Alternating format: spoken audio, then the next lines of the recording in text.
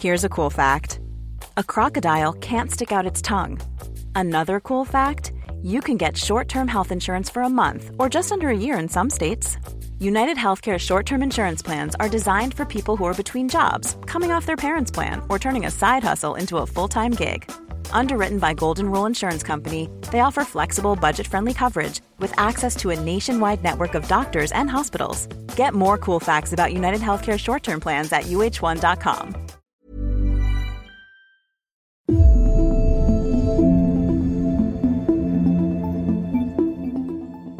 Today is a very special extended episode, one we have been so looking forward to bringing you, so settle in, give yourself some space because it's going to be a long one and a very good one. It's Sinead O'Connor, everyone. She talked to us on the Women's Podcast about her new, incredibly beautiful and powerful book, Rememberings. Now, it's not the first time Sinead has been on the podcast, I'm very happy to say, and some of you will remember around this time last year, Sinead joined us from the shed of her home in Bray. And it was around the time of the second anniversary of the Repeal the Eighth referendum. And of course, now this week is the third anniversary of that referendum. And as I said on the podcast back then, Sinead was really crucial when it came to me telling my abortion story, because at the time, back in 2015, I had all these doubts about going public and I was feeling not very brave. And a friend told me to watch Sinead O'Connor at the Madison Square Garden gig, the Bob Dylan tribute. Happy birthday, Bob. It was in 1992, the year she'd become a pariah in America because she'd torn up that photo of the Pope on SNL, Saturday Night Live. And my friend told me to watch that moment where she stands and sings War a cappella in the face of a really ugly crowd who were trying to drown her out. And watching that video gave me so much courage back then. And I know her glorious defiance and truth-telling over so many years has given so many of us courage to do what we need to do and to say what we need to say in our lives. So because we're now in that time again, the anniversary of the abortion referendum, before I get to my new interview with Sinead, I'm going to play you a little bit of that conversation from 2020. I hope people realise it. When you spoke about having had abortions, like in interviews and things, that was unheard of. Like I think you were the only woman who did that. And I mean, you know, the way I feel about it is, you know, there's no such thing as pro-abortion. I don't think anybody, even who's had an abortion, feels good about it. It's shit. You feel shit and it's shit. But you know what? A woman knows when it's right and when it's not right. And I know this may sound awful, and I kind of don't care if it does. But like, people do it to animals without even asking them. An animal have more rights than women, you know, which is the point I was trying to make in that song Milestones, you know, about women have less rights than dogs. I mean, animals have a right to a respectful death, a pain-free death, as much as they, you know, and conversely, people take babies out of animals without even asking them, but a woman can't decide, you know. In my case, you know, I don't feel good about the fact I had abortion. I feel I was very irresponsible. I should have been much more careful. And what I should have been careful about was who am I getting into bed with? And then I should have been careful of contraception. But I feel like, you know, for me, it was that the particular fathers of those children were not father material and were certainly not, you know, what do you call it? They were bad choices as much as I was a bad choice. You know, and there wasn't, you know, one of these men, for example, was pushing me around. I didn't want to be in a relationship having to parent a child with a man who perhaps might be pushing the child around too, you know. But, you know, the way I feel about it, it's between me and God. That, you know, if I have something to answer for, I'll answer to God about it, but I don't have to answer to anybody else about it. And it's ridiculous that, as I say, animals seem to have more rights than women. It must have been, I suppose you were, like all of us, like many of us, celebrating when it went through, when the 8th went from the Constitution, when we had that day. Yeah, well, I felt relieved, particularly in the light of the fact that one of the triggers, of course, was this poor lady who died because they wouldn't help her, you know. Savita, yeah, exactly. And in light of people in those circumstances, you know, because there are circumstances. I mean, obviously, look, abortion should not be used as contraception, you know. But, you know, there are cases absolutely where somebody's going to die and or the baby's going to die, you know, if they don't have access to safe abortion, and they shouldn't have to leave their country and go. It's a very traumatizing thing. It's also very traumatizing for the fathers, and people don't often talk about that. And fathers don't get a say in the matter often, you know. It's very, very painful for a man, you know. So I don't know, the whole thing needs to be a lot more love and around it, you know, because nobody does such a thing, you know, without serious thought or consequences, you know. But I suppose it is just to say thank you to you, but not just for that, just generally, like over your lifetime, you have spoken the truth as you've seen it. You know, when lots of people didn't want to hear about things, say to do with the church and abuse and things. I hope you feel now like that people appreciate that more, even though yeah, I do, but it never mattered to me if they didn't, because the way I feel is an artist's job is to, I mean, when I grew up, we learned history, and how we learned about 1916 was they spent the first year teaching us about the poets and the playwrights and all that. And what you learned was the power of art, and there were riots in the streets over plays in Ireland, you know, and so there should be, you know. So like what we learned was an artist is somebody who creates conversation where conversation is needed and gets the fuck out of the way quick, because, you know, it's none of my business what anyone thinks of me. You understand? And even if you get people angry, that's good. They're up out their chairs and they're talking about it. Better to be angrily talking about it than not at all, you know. So it never bothered me, really. We really had a great chat back then, and we were very excited again recently to hear that Sinead wanted to invite us to her home to talk about her wonderful memoir, which is out very shortly, June 1st, and it's simply called Rememberings. You can only imagine how we felt to get the invite. There was fantastic excitement in Women's Podcast HQ. And the next thing we knew, we were being sent an advanced copy of the book, which arrived by courier. I read it in a day because it's that kind of book. It's one you don't want to put down. It's one you can't put down. And I know it won't come as any surprise to you that the book is, like the author, honest, surprising, original, funny, fiery and deeply moving. And if you're already a fan of her lyrics, it also won't surprise you that the writing is beautifully composed. And some of it reads, to this fan anyway, like a sacred text. And some of it, when she writes in the voice of the very young and very vulnerable child she used to be, is heartbreakingly powerful. Now, we know that the wonderful author Joseph O'Connor is Sinead's brother, and if we needed confirmation, the book proves he is not the only remarkable writer in that family. I read Rememberings, reeling at the wisdom and the honesty and the courage and the humour, because it's very funny in parts too. I liked it so much, I read it twice, because it's that kind of book.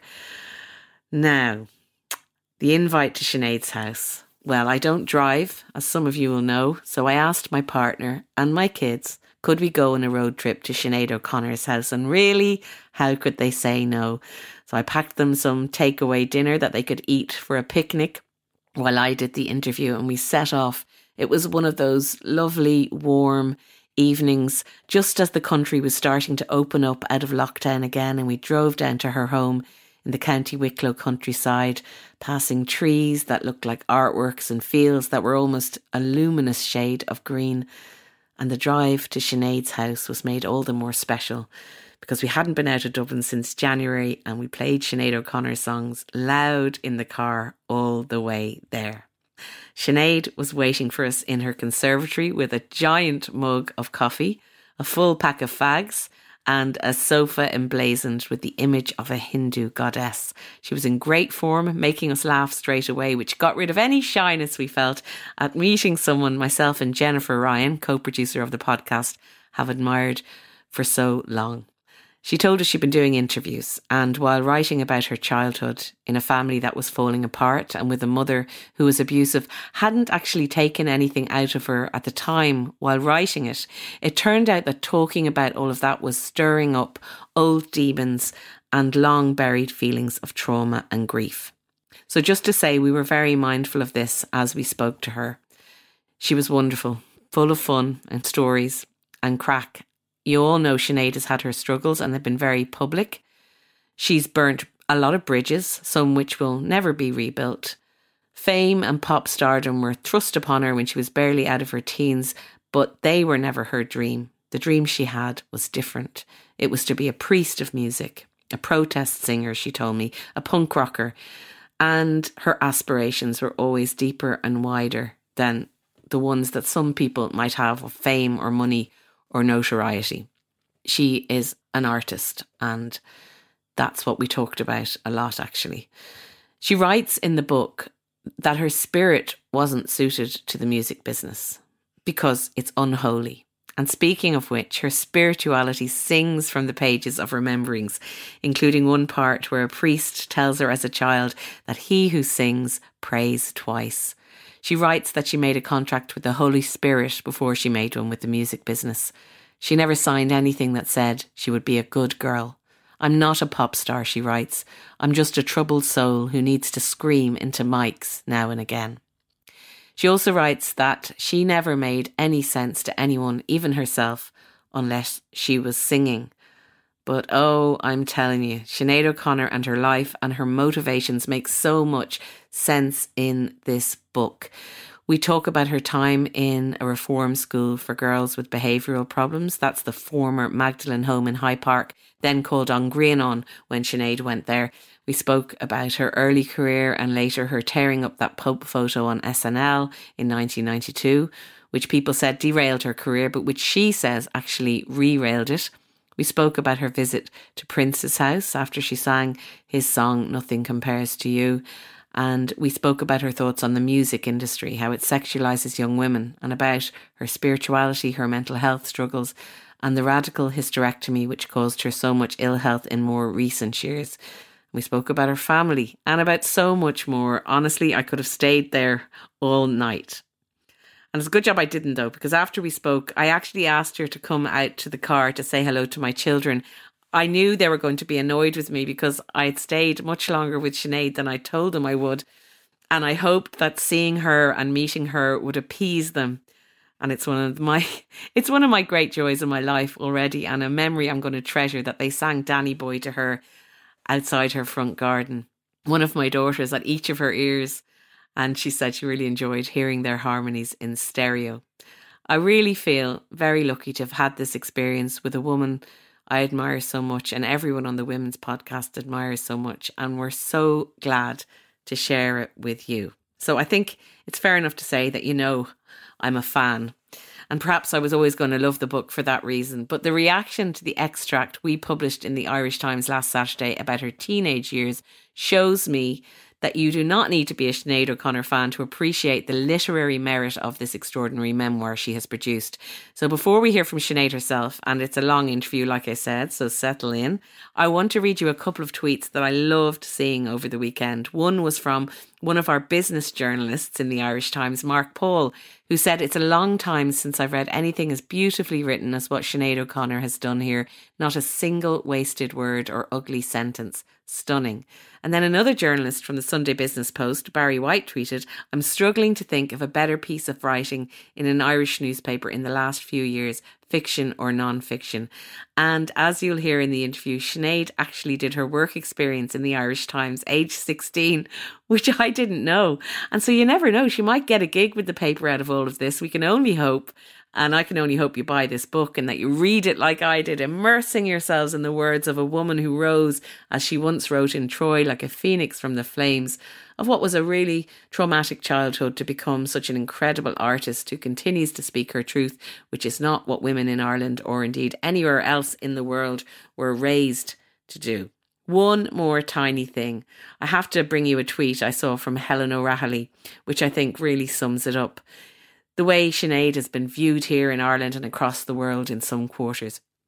Helen wrote, "She is beautiful, yes, has always been, but she needs to be believed and needs a platform. That's far more important. She has been sidelined, belittled, laughed at. Now is her time." She writes beautifully, honestly, we need her voice beyond her song. Well, in her book and in this interview, you're going to hear the voice beyond the song. You'll hear the birds singing in the background too, as she tells some of the stories of her life.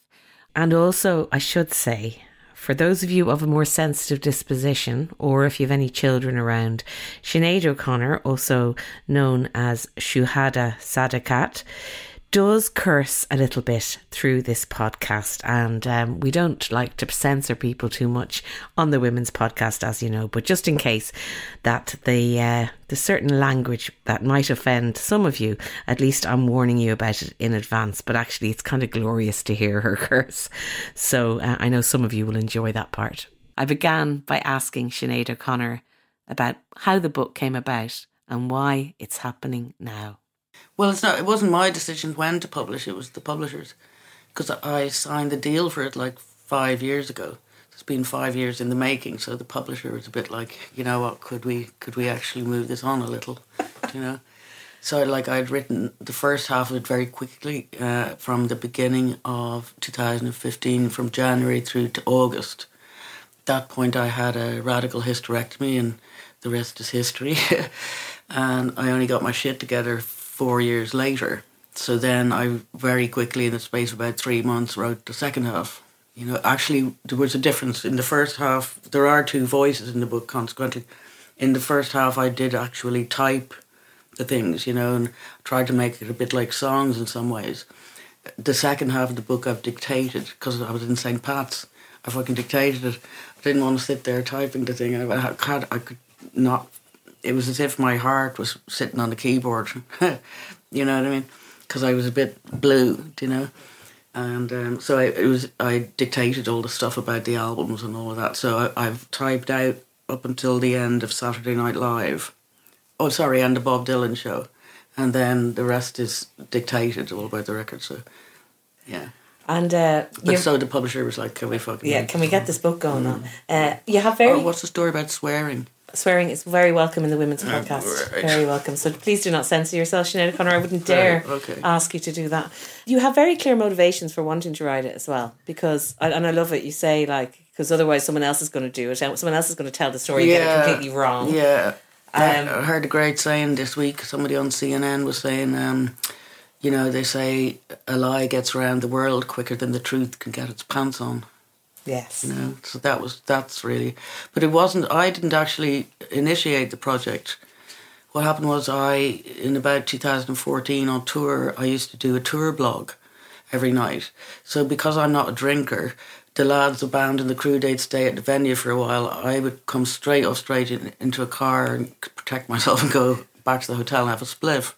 And while I'm waiting then for the band to return so we can all get together, I would type out for an hour or so a little diary of the day, a blog. And what happened was a good friend of David Rosenthal, who's the American publisher, who's the guy who, you know, whatever, told him, oh, you got to look at Sinead's blog. And David had done Bob's book, and he'd also done Neil Young, and he'd also done Joni Mitchell and loads of music books. So he rang me having seen it. I used to have a section on my website too, which was letters to Bob Dylan. And I'd write about, like, Aaron jumpers and fucking, you know, real boring shit, you know. So David rang me and said, here, will you do a book, but do it like your tour diary in the form of blogs. And he told me to do it all in the present tense, which was extremely clever, because that made me, you'd go back and smell things and see little tiny details and say all the shit you wish you said at the time, you know.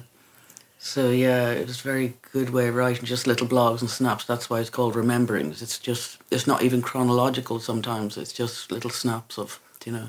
And then he as an editor then went in and sometimes changed the tense to past, you know. But he made me write it in the present. And very occasionally he'd go in and change it just to past. But so it was his idea. Well, it was actually came from the person who rang David, who has to remain anonymous, but is, you know, a really incredible person. So it was a very good idea, whoever made that call. I hope so. Definitely was. It's an incredible book, and I'm going to tell you how amazing it is, but I'll do that in the introduction, so I won't bore you now. I was just going to quickly say, you know, what's been for me is when I've read the audiobook, I don't look at my songs or my writing after I've done them. So I didn't engage with it all until about 3 weeks ago. I had to do the audiobook. Haven't looked at it since 2019. I bullshitted the editor that I'd read everything. I just said, here, make sure I say nothing bad about anybody, you know, and that nobody can sue me. But what I found then reading the audiobook and even being interviewed, people ask me questions is, oh my God, what a fucking great adventure I'm after having. Do you know? Yeah. I'm so lucky. I was just such a lucky person. Like, anyway. And we get to live it with you as well. I mean, the thing is, it's so rich, and you set out your stall. I'm just going to read out the book. You say, I think you'll see in this book a girl who does find herself not by success in the music industry, but by taking the opportunity to sensibly and truly lose her marbles. The thing being that after losing them, one finds them and plays the game better. It's just a great line. Yeah, it's true. And having found your marbles? Yes, I have. Good. Absolutely. Yeah, absolutely. I'm glad. Which I wouldn't have done without St. Pat's, which is why the book is dedicated to them, along with my father and David Rosenthal and Bob Dylan and Jeff Rosen. But I wouldn't have found the marbles if not for Pat's. It takes a while to find them. Each time you go in, they give you back one, you know. It takes a few years to get them the complete bag, you know. And what prompted you going into Pat's this time? The hysterectomy. It was 6. I've been in and out of Pat's for the last 6 years, and it was the hysterectomy. Yeah. So listen, you grew up in Glenageary. Yeah. And I love the stories about your grandparents, particularly. They're just really cute little vignettes. I have a grandfather who kept pigeons as well, so I relate to that. Yeah. And they were, I love the fact that they were in Francis Street. Yes. And they moved to Crumlin, and then both of your parents met each other on the same street which in my Crumlin. grandparents did too, in Francis Street. Exactly. Yeah. It's a really interesting thing. But you had a complicated childhood. And it was an interesting road called Keeper Road. But what a great name. Keeper is a name for the Holy Spirit in some traditions, you know, so I quite like that. I was going to say then you had quite a complicated upbringing because you were between two families, and so your parents split up and you had... Yeah, I mean, you're really honest in this book, as you have been in your whole life, because I wouldn't expect anything else. You talk about stuff like shoplifting as a kid, which I think a lot of us have done, but none of us put it in a book and write about it. Yeah. And I think maybe it was a particular thing in Dublin at that time. There was a lot of thieving going on. We were broke. The country was broke. That's why everybody was leaving. But the reason that I was the thief too was myself and my best mate at the time, a girl called Ciara O'Flanagan, who then became my personal assistant during the glory years, as I call them. We could run 100 metres in 11.3 seconds.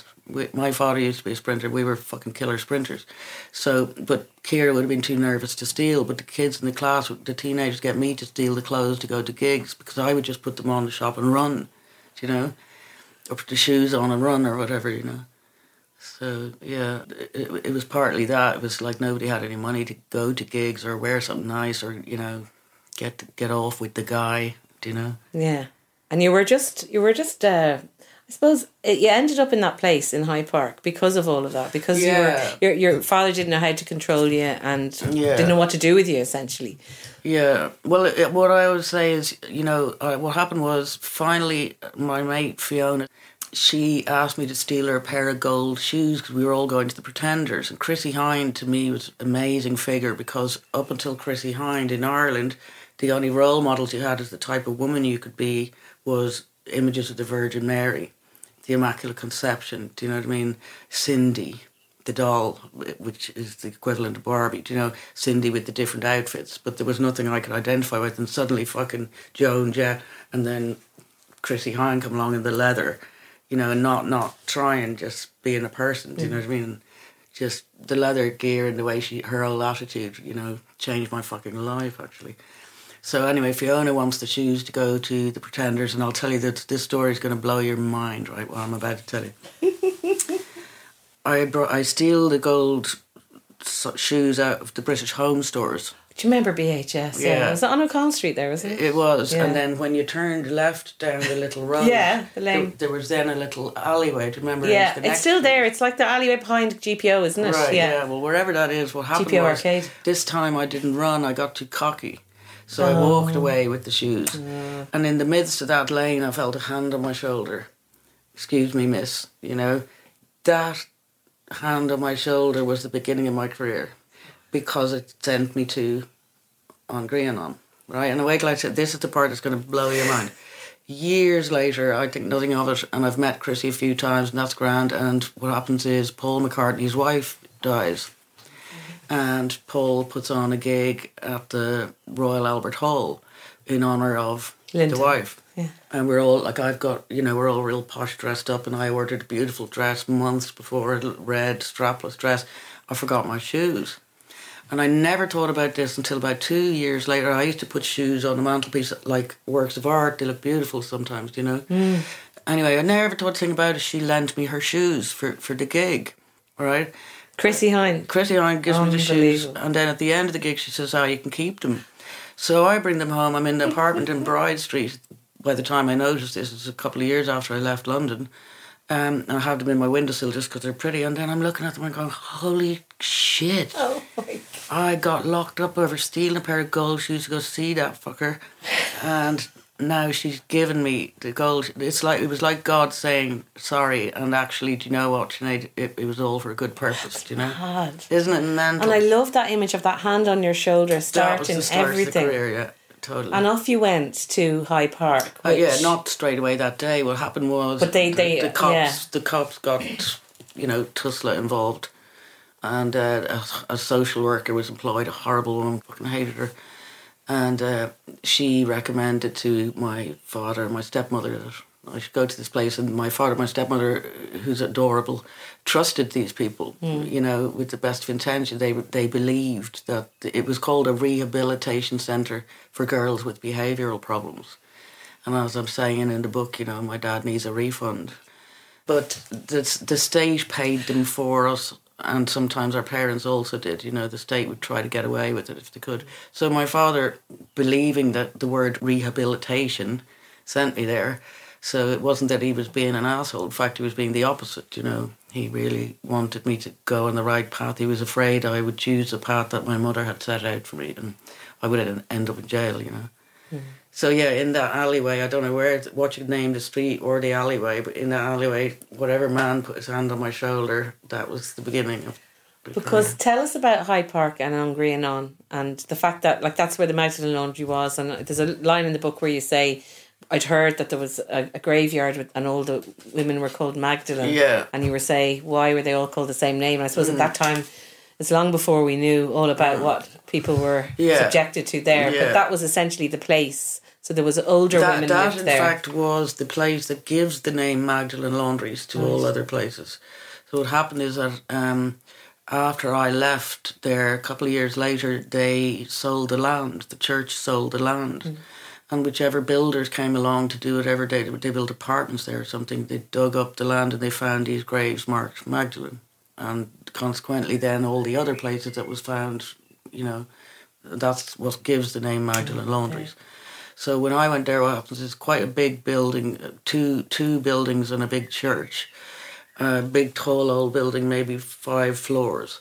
We're on like the second floor.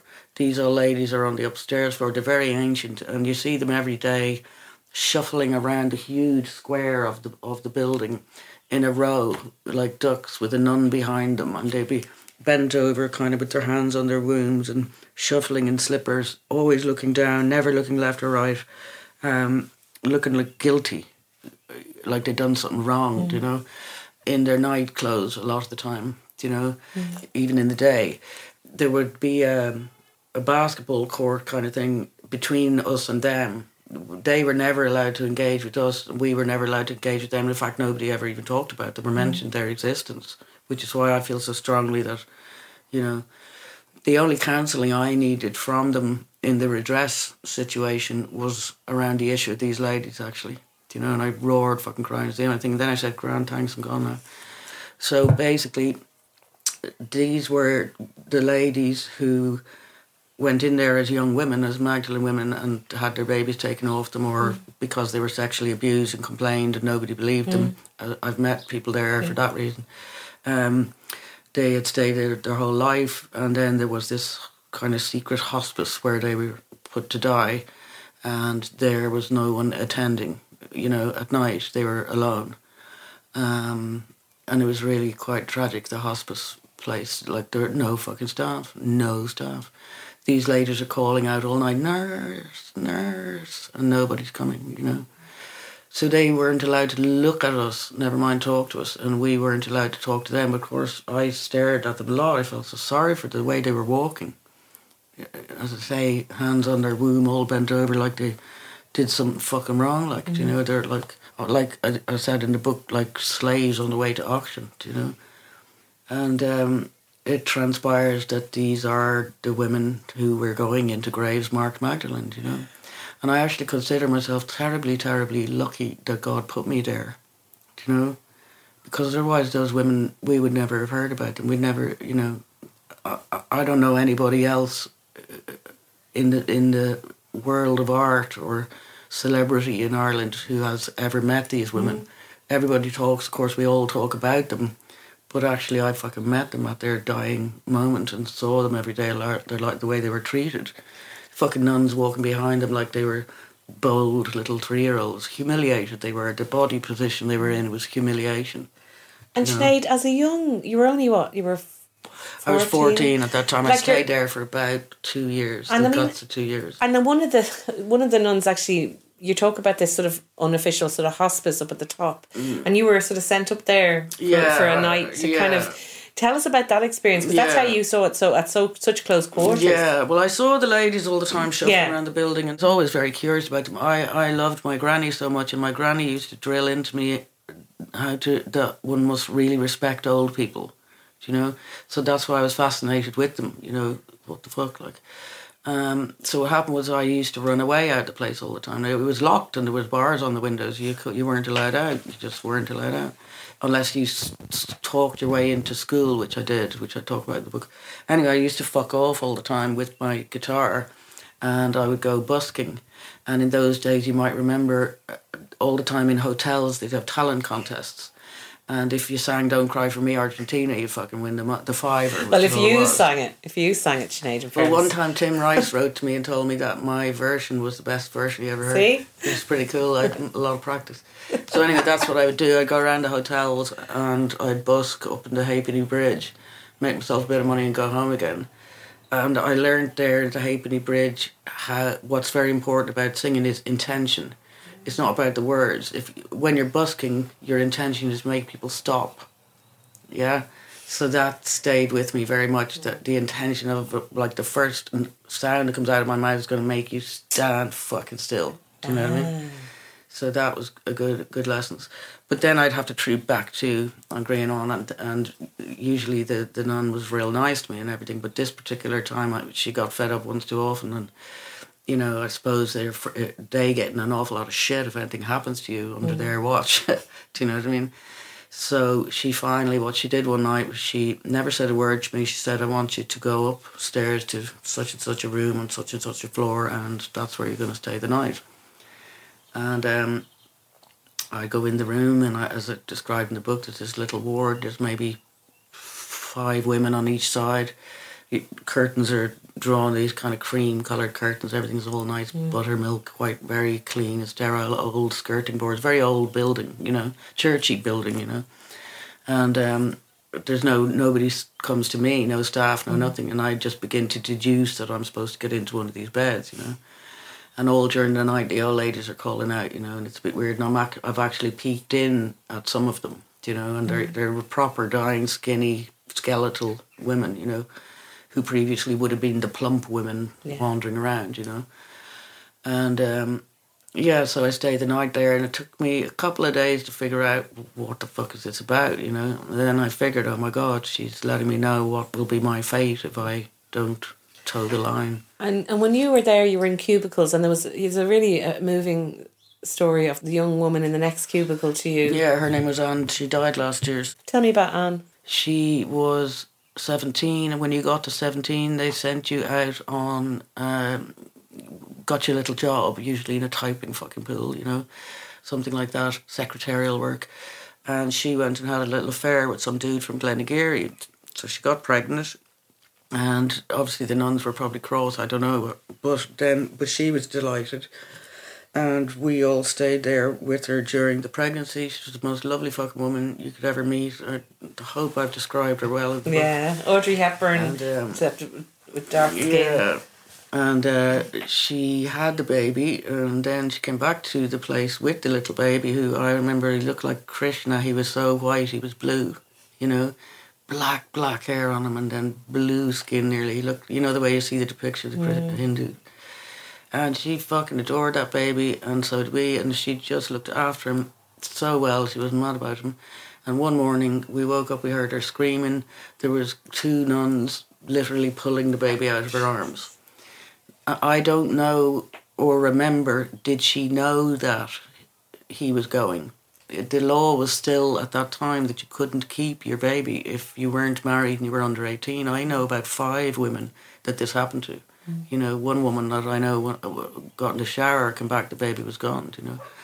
So I don't know if Anne knew that the baby, or had she agreed to an adoption, but one way or the other, she was hysterical. And, I mean, she, although her body stayed, she went with him. She vacated her body. She just wasn't there anymore, you know. And she had a terribly difficult life, really a lonely and painful life, you know. She never, ever got over it, you know. She did find him, though. That's the beauty part of it. About 30 years later, she found him, and they began to have a relationship, you know, and that was very nice for her. But, you know, then she died last year, and I'm amazed she'd lasted that long, to be honest, you know. Yeah. You know, when you say in the book that the day you left Ireland at 18 was the best day of your life, and then you say, and every other time I left Ireland was the best day of my life. Like, you don't hold back. I mean, I think of you sort of, you know, your childhood was difficult, it was challenging. You mentioned your mum, and it was hard. And you write very movingly about that in the book. And you found music, or music found you, or music seems to be, the hand on the shoulder and the golden shoes. And that was, I mean, it's a bit trite to say music saved you, but music was... Oh, totally. Like, I was sent to that place because I was a fucking kleptomaniac. I was a thief. I was going to end up in jail, you know. And what happened was the nun in there somehow deduced that I was so interested in music, or moved by music, that perhaps that would be the thing to stop me being a thief. The object of her game was stop this bitch from stealing. We don't want her going to jail. She won't go to fucking school. She doesn't give a shit about maths or fucking geography. And she keeps running away, so we need to make her interested in sticking around. So that's why the nun bought the guitar and the book of Bob Dylan lyrics with the chords drawn above it, so you knew where to put your fingers on the guitar. And so then I learned how to play To Ramone. I was straight out the fucking door. And I'm still a shit guitar player, consequently. You know. But yeah, no, she was clever. The nun, she loved me. Like, she really did love me. She was lovely. And somehow, I didn't even see it in me. I hadn't realised yet that I might be a musician. Although when I was young, when I was very small, I had a bit of an idea. But she somehow saw it and realised, okay, the only way we're going to stop this fucker ending up in Mountjoy is get her a guitar and some music. Clever and woman. It worked, you know. Because you went off to boarding school, and then you were singing with Ton Ton McCoot, and they heard you in London. Yeah. And they were looking for the next big thing, because you two were kind of on the way, and that was it. You were out of there. There's a line. We talked about your mother. You say, I couldn't admit I was angry with my mother, so I took it out on the world and burnt nearly every bridge I ever crossed. I just thought that was an amazing line, because it sort of sums up a lot of what a lot of people wouldn't know was driving you all the time. That anger. Yeah, of course, yeah. So tell me a bit about that anger and where it came from. What it comes from is when a child, you know, and we're talking from the age of 0, when a child is physically subsumed by a parent, either in the form of sexual abuse or battering, they're not allowed to stand up for themselves. You know, like if I put my hands up to protect myself, my mother would hit me more, accuse me of assaulting her, you know? And what happens is the child has to go to a certain place in their mind so as not to feel what's happening. You know, but what's actually happening is the adult has totally invaded the body, soul, mind and spirit of this human being, and that human being either hasn't the means to stand up for him or herself, or is too afraid to, or the violence will get worse if they do. So that's why you often see, even in movies, depicted when a girl is being either raped by a stranger or a parent, there is a point at which she starts staring at the ceiling, just switches off and lets it happen, you know? And what happens then is you suppressed the anger. What happens then, my mother died, I didn't get to punch her in the fucking face. Do you know what I mean? And that would have been an important step the day that you actually stood there. A lot of people say it about sons and fathers. One day the son gets up and punches the fucking dad. There's an old saying in pagan times, which we were in once, what of the king stag when the young stag is grown? And how it was in those days, in the pagan times, you became a man the day you punched your father out. And what happened is I didn't get to do that. Your mother died in a car crash. Yeah. Very suddenly, very shocking. Yeah, so I didn't get to do that. And then what happened is also in Ireland, certainly at that time, a woman wasn't allowed to be angry. You couldn't fucking be angry. Anger was like a bad thing, you know. Men could box the shit out of each other, but, you know, we had to be really nice and sweet. And so I think I buried it. And I was also very angry with God for killing her, because I didn't get to kill her. Yeah, so what happens is, with all of us, because we have had to survive the abuse by squishing our true feelings, happens that when you're it's basically like a rescue dog. That's the way I would describe myself. I'm like a rescue dog. If you put me in a situation that even slightly smells of anything that happened, I'm going to get triggered.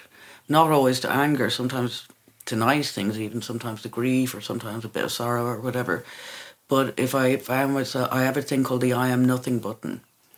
You know, one of the things that's talked about in the book is that my mother sometimes, quite often when she'd be battering the shit out of me on the floor, she would make me say over and over, I am nothing. So I have this thing called the I am nothing button. If somebody presses that button, I just lose my motherfucking shit. That's when I'd be angry. If I feel I've been humiliated. I don't do humiliation, you know. And I've other little triggers. There are other triggers too, but I have a complex post-traumatic stress disorder, so I'm a rescue dog, basically. So yeah, certain situations now I bully the bully because I didn't get to bully the bully. So in my life I've been a person who, when I feel bullied and I'm correct that I'm being bullied, I would absolutely become the biggest gangster bitch and rain down hell on people, you know. That reminds me of there's such a beautiful piece in the book about your sister Emer, who you obviously adore and who adores you. And you say, she loves me, I don't know why, but she does. How she is different from me is that she has red hair and self-esteem, and I don't have either. Yeah. She has no mental illness. She has never been a pain in the arse. She isn't difficult or too emotional like I am. She isn't vengeful like me. She's no mean streak. She can walk away from abuse without being abusive. I wish I was like her in those ways. Yeah. Lord knows I'm working on it. Yeah, no, but I can't. It's just me. I've learned to accept the darker sides of myself, but invite them in to tea and make friends with them, as they say, you know, in therapy. And I just accept what I am, do you know? So I'm definitely a bit of a gangster in certain situations. Yeah. I don't like... I have one quite vulnerable child, you know. Anybody fucks with that kid, I would drive my motherfucking car through their front door, like, do you know what I mean? Yeah. And certain things, I don't like to see my children being bullied. I've been in situations where I see my children getting bullied and then I go gangster on whoever it is. And then I feel fucking awful for months, you know. But anything to do with the kids being bullied, or if I feel I'm being bullied, like sometimes in a situation, certain man might, what's it called, stepping up, you know, in your face, kind of, you know, that, then flip. Do you know what I mean? So, yeah. So tell me about escaping from Ireland, and, like, you know, when you describe the on Grianon and what happened with your mother and just a general sort of chaotic sort of childhood and a lost childhood to some degree. Yeah, but in the music business, the great thing about it is you get a child, you're a permanent child. The whole thing about musicians is they don't grow up. It's brilliant. So, and I knew that at the time. As soon as I hit 20, I was like, fucking great, I'm having a childhood now, you know. We have to talk about when you shaved your head, because there's so many funny things in the book, right? And that you're in your record studio and they're telling you they want you to wear short skirts and boots and necklaces and bracelets, and you're just looking at them going, why do I have to do that? Yeah. And then you went to your manager, Faulkner, at the time, who had actually said to you, whatever you do, Sinead, be yourself in the music industry, which was very good advice. Yeah. And He said to you, I think you should shave your head. He said, I think you should shave your fucking head. Yeah. So tell us about the Greek guy that you went and got your head shaved from. Well, it was around Westbourne Grove. I was hanging around there. I didn't live there. I actually lived fucking miles away in South London in Lewisham at the time. But I would go now and then to see the record company because I didn't know anybody else apart from them and Faulkner. And we would often go to, and the first time I ever tasted Indian food was in this place called Cannes on Westbourne Grove. And that's where they would have their meetings in the daytime because the food was so good. So they took me down to Cannes this one day, and I had at that time a sort of Mohican, you know, and I think it was close to the album or something like that, or maybe it wasn't. And Nigel Grange, who's also dead, so we can talk about him. The publisher, that's the first thing he said to me is before we legaled it, who's dead? I didn't know that about books. And he just sits me down. He says, you know, he'd like me to wear short skirts and maybe some high heels and grow my hair long, and you know, and he had a couple of mistresses, you know, and basically what he was describing in my head, I was seeing his mistress, the woman he just dumped his wife for, you know. So I said that to Chris, and then I didn't really say much, I just fucked off, and then I just happened to tell Faulkner, and he just said, yeah, you know, fuck it, shave it. So then I went, he must have been at the dinner or something, because I went straight across the road to the barber, the Greek barber in Westbourne Grove. And he's a young fella, and the shop is completely empty. With all these big red chairs, and it was at the times when you know the old phone would be on the wall, you know. And I say, you know, I want to look like a boy. I'm trying to describe it. I want him to take it all off, you know. And he's real nervous about the shop, as if he's not used to being in charge, you know. So he rings his father, who's obviously the real boss of the shop, to ask the father, is it okay if he does this, you know? But then he's literally beseeching me, walking across the room, begging me, please don't do this, you know. And what will your father say? What will your brother say? Yeah. So finally, he did do it. Once he had established that there wasn't any male relative or boyfriend or anyone who was going to come round and beat him up. And when it was done, I was delighted. But this one, it was like the Nothing Compares to You video. One little tear came down his face. You know, he was so upset. You know? And you went to the record company and say they were raging. To the record company. You know, well, the Doreen, who was their secretary, this lovely old lady, she was fucking thrilled. Like, and Chris Hill was a very mischievous character. So even though he didn't necessarily like it, he saw the laugh. He liked when people were taking the piss out of Nigel, because Nigel was a bit of an asshole, to be honest, you know. And so he got kind of mischievous about it. But no, I don't think Nigel liked it, but I didn't really fucking care. Like, you know. But tell me about that time, because there you were. It's okay for me to say what a beautiful young woman you were. Come over from Ireland, such a voice, such a talent. They wanted to mould you into something. They had a very clear idea of what Sinead O'Connor, the artist, was going to be. Yeah. And you, from the very first minute, were having none of it. No. I am fascinated by this, Sinead. And is it to do with everything you'd seen in Ireland and everything you'd been through? Because a lot of young women in your situation at that time would have gone, do whatever you want. I will obey every rule that you say, and make me famous. Yeah. Well, no, see, where I was lucky was that I had Faulkner O'Kelly as a manager, because he was a proper fucking punk, you know, and they weren't taking any shit, the Rats or him and that, you know. So he, from the word go, was, you just do what the fuck you like, do exactly what the fuck you like, and he was very encouraging. He was like, fuck them all. He hated everybody. That's the way he was. Like, he just hated record company people. He fucking would eat them up, like, he hated them, you know, and because he knew what they were all up to, you know, $40,000 a year fucking expense accounts, and I was getting paid $5,000 a year, you know what I mean? And so it was because of him. He was the one saying, you know, you can be yourself. I was saying I don't like the sound of the record. So what was happening was, at that time, Clannad were huge, and I love Clannad, so it's no offence to them, but and I didn't want to sound like them, but because it was a bit racist. It was because I was Irish. They were trying to make me real ethereal, right? You know, and make it a bit like Clannad, you know. But that didn't suit the song. Like, you can't do that to a song like Troy, you know. Like, it's a real rage in fucking song, you know, and you can't really do that. So I just was sick listening to the stuff all along, you know. It took me a while to say I don't like it, you know. And then what happened was, I was pregnant with my son Jake.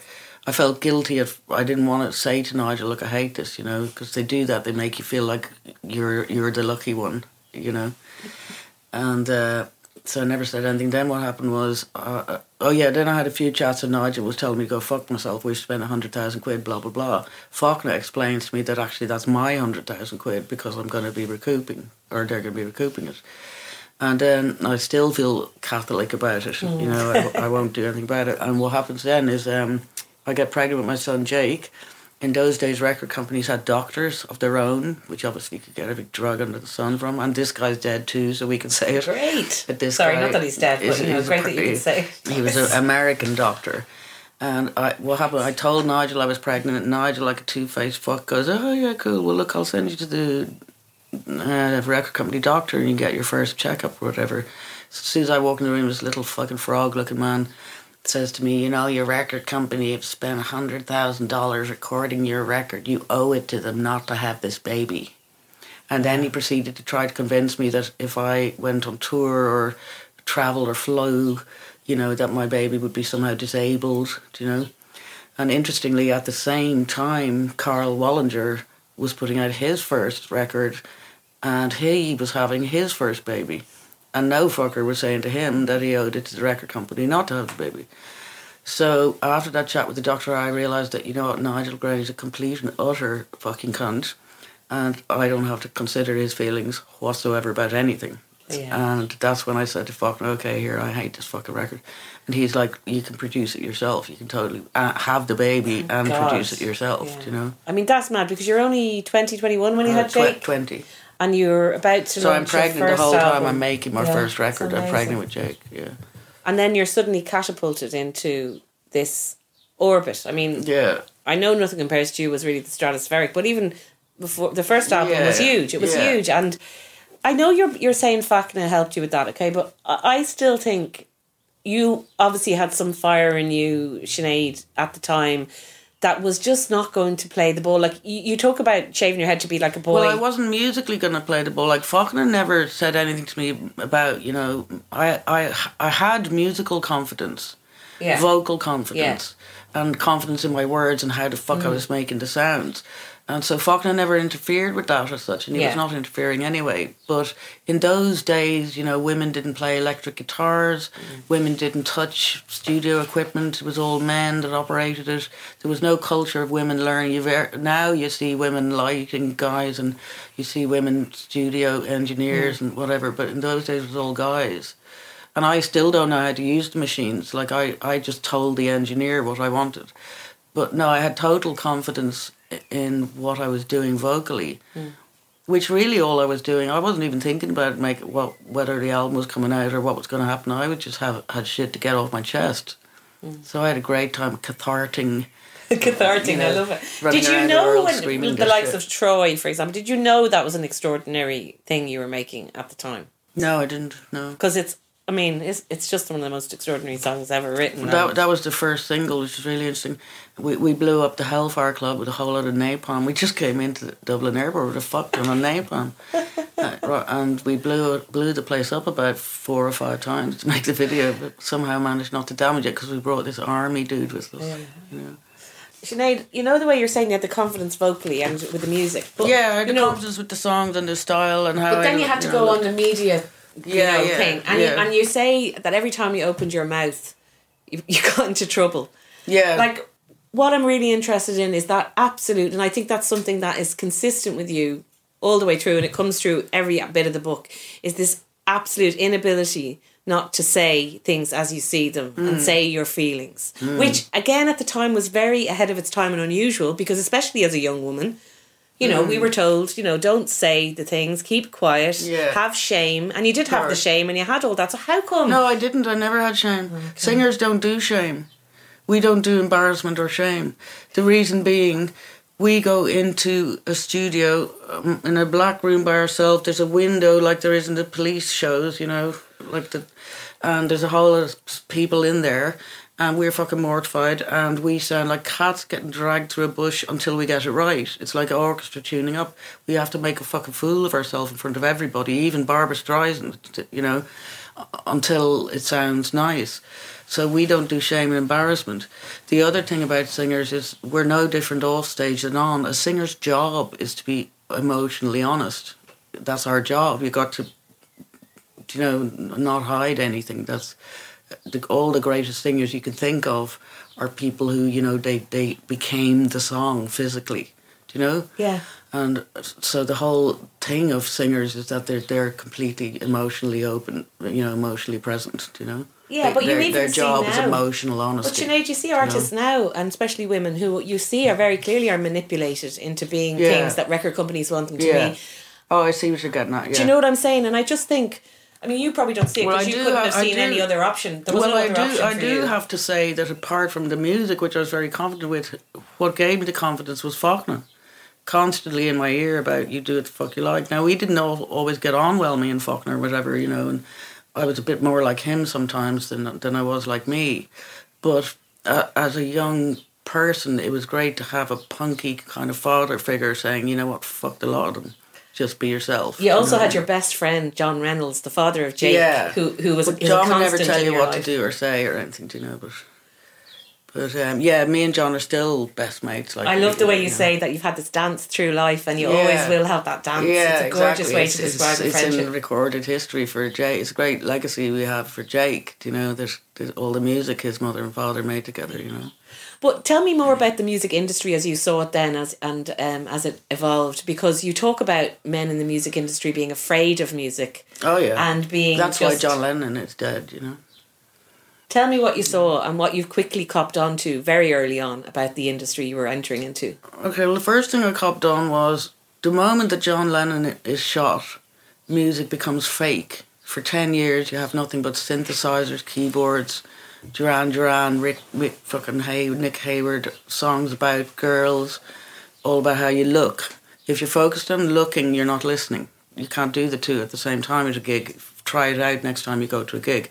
When there's a huge display and a show going on, you're looking at that and you're not actually getting moved emotionally by the words or the performance, So John Lennon dies, there's a decade where music becomes fake and no one's writing songs about anything. Bob Dylan even goes into his room for 5 fucking days, comes out a different artist, never again writes a song that might be, anti-war or fucking with anyone that might kill him, People become afraid of music, But these were weird times to music and race had a, relationship, and music became scary for the industry in terms of that. NWA come along, they're like the Beatles nearly. They changed the face of the planet. All the white kids are screaming "fuck the police," And what I want to tell you is, in America, when you would walk into the record company building, they had different floors. In the basement, everybody was real black, dark-skinned, and they were all listening to hip-hop, hardcore, And that was the mail room. Each floor, as you went up, the people got paler and paler, and the music got whiter and whiter. You know what I'm saying? And then, of course, there'd be no women on the top 3 tiers. The women were only secretaries. There was, at that time, no such motherfucking thing as a woman boss of a record company.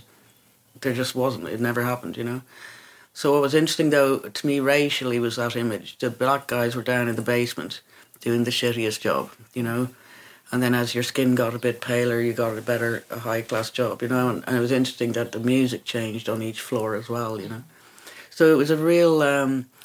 I believe the industry is frightened of music. That's why they have been engaged in the business for the last 15 years of silencing and grooming, potential songwriters by having the artists sexualize themselves on stage on all fours with a load of dollars in your mouth, just simulating sex with an older guy when you look like a kid.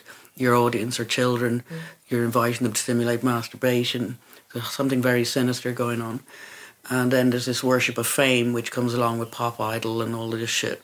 So that now people just want to be famous. They don't say, I want to be a singer, And the only way you get successful, in inverted commas, is by getting on all fours and putting some dollars in your mouth and singing a song about shagging. And then there's people, Sinead, who would say that's empowering and women should be able to... That's what I say the business has done. What's changed hugely in the business, they have managed to completely, a mostly male industry, completely pervert the idea of female liberation. And they've done it by using females who they groomed, And they're not only that, but more sinister, they are sexualising children. These artists who look like children or who grew up and had child audience, they're half their audience are still children, they're sexualising them and giving them the idea that the little girls are getting the idea that all they're worth is sex and how they look, you know? And that the same applies then to songwriting, that the little girls won't grow up and write songs like me, you know? That's why they had to come after me. I'm in the same category as the rappers for a different reason. They're telling a hard truth, but I am also exhibiting being oneself, and they don't want the girls to be themselves. Nobody wants female anger, you know. Nobody wants females running the world. Happy people don't spend money. The prince of this earth is the devil, and who runs this earth is the devil in the form of money, you know. And they want the women silenced. So artists and all of these people that look like Donald Duck go on stage with no pants on, all of them leotards, they are sometimes wittingly and sometimes unwittingly grooming their audiences. Some of them know they're doing it. Some of them don't know they're doing it. And how the ones that don't know is get used. It's the worst flaw any fucking musician can have is vanity. Rock and roll is supposed to challenge the establishment, right? Instead, these people began to make it part of the establishment. They were groomed because they were vain. Oh yeah, you feel so important because Tony Blair wants to see me. Oh, I matter. That's vanity. And why did you not have that, Sinead? Like, you could have gone down that road, right? You could have you had as much success. You had an amazing success. You've had an incredible career, but you could have gone down a different road and had loads more money, loads more of all that stuff, but you just didn't want it. Well, I always say, I grew up and so did you in this horrific theocracy that the young people of Ireland can't possibly imagine anymore, where girls are getting locked up in jail for a month for kissing fellas in the Black Rock. And there were good things about it though. I was like a sponge and I soaked up only what I felt were the good things and rejected the bad and didn't bother thinking about them, you know. Although I did have the Catholic guilt for ages, you know. But what I really took on board, there were certain things that really were part of my foundation, almost physically even, you know. And one of them was this thing of rejecting the material world, you know. That what was more important, the contract I signed as such on the day I made my confirmation when I agreed to allow the Holy Spirit to use me. I felt I need to keep that contract before I keep any other. I signed up before I signed any in the music business. So my thing was if I can get from one side of the board to the other without breaking that contract, then I know I'm grand, you know. And I had soaked up this thing of rejecting the material world. You know, the devil takes Jesus to the top of the mountain and says, you can have all this if you fall down and worship me. And as I've said in the book, I had a house in LA. The wall was a glass window again. You're looking down into the city. And it was a constant reminder to me of that thing of, you know, you can have all this if you fall down and worship me. But Jesus says you shall not tempt the Lord your fucking God. Like. Well, now you've mentioned that amazing place in and LA. I was young too. When you're young, you don't really think about money. You don't give a fuck. Yeah. It's not like that. That's not your priority. You know, it only becomes your priority when you get into your late middle age and you're thinking about your fucking pension. You know, somebody wrote an article 20 years after the Pope incident about the Pope incident, and said, you know, there's nothing which is true more dangerous than an artist who feels they've nothing to lose. You know, and they were in the music business. There was huge censorship going on at the time, all through the 80s. There was this whole censorship on American movement. The Two Live crew put out the first dirty video, girls waving their arse in the camera, and one of the ladies was saying, "We love you a long time." It was banned. Public Enemy were getting banned, but their records were going in at number one. Bruce Springsteen allowed the Two Live crew to use the actual backing track of Born in the USA, so they put out a song called Banned in the USA. Music was under attack. Rap was real dangerous, because it showed that it allowed more people to express themselves. You didn't have to be a musician anymore to express yourself. Anybody could rap, you know. The things they were saying were too truthful, and the establishment was really fucking frightened. There you have a great example of the establishment frightening music, you know. It was brilliant, like NWA were getting arrested at the gigs like the Blues Brothers if they played Fuck the Police. Police would come to the gig and warn them, don't play it. They wouldn't do it till the encore, and they wouldn't even get through the first verse. Five cops would come and get them, you know. So, there was attacks on music, and how they silenced rap and groomed and silenced that generation was they deliberately pushed artists like Vanilla Ice or MC Hammer, where you had the sound of the records but not the words. So again, they blacklisted all of us as such, and then they blacklisted all the real fucking rappers. And now, often, with exceptions obviously, the rap has become all about champagne or your girl on my dick or, whatever, the usual, I'm going to shoot you or blah, blah, So, yeah, it got groomed in silence too, and it worked. I mean, where are the people that are writing songs that are causing riots? Do you know what I mean?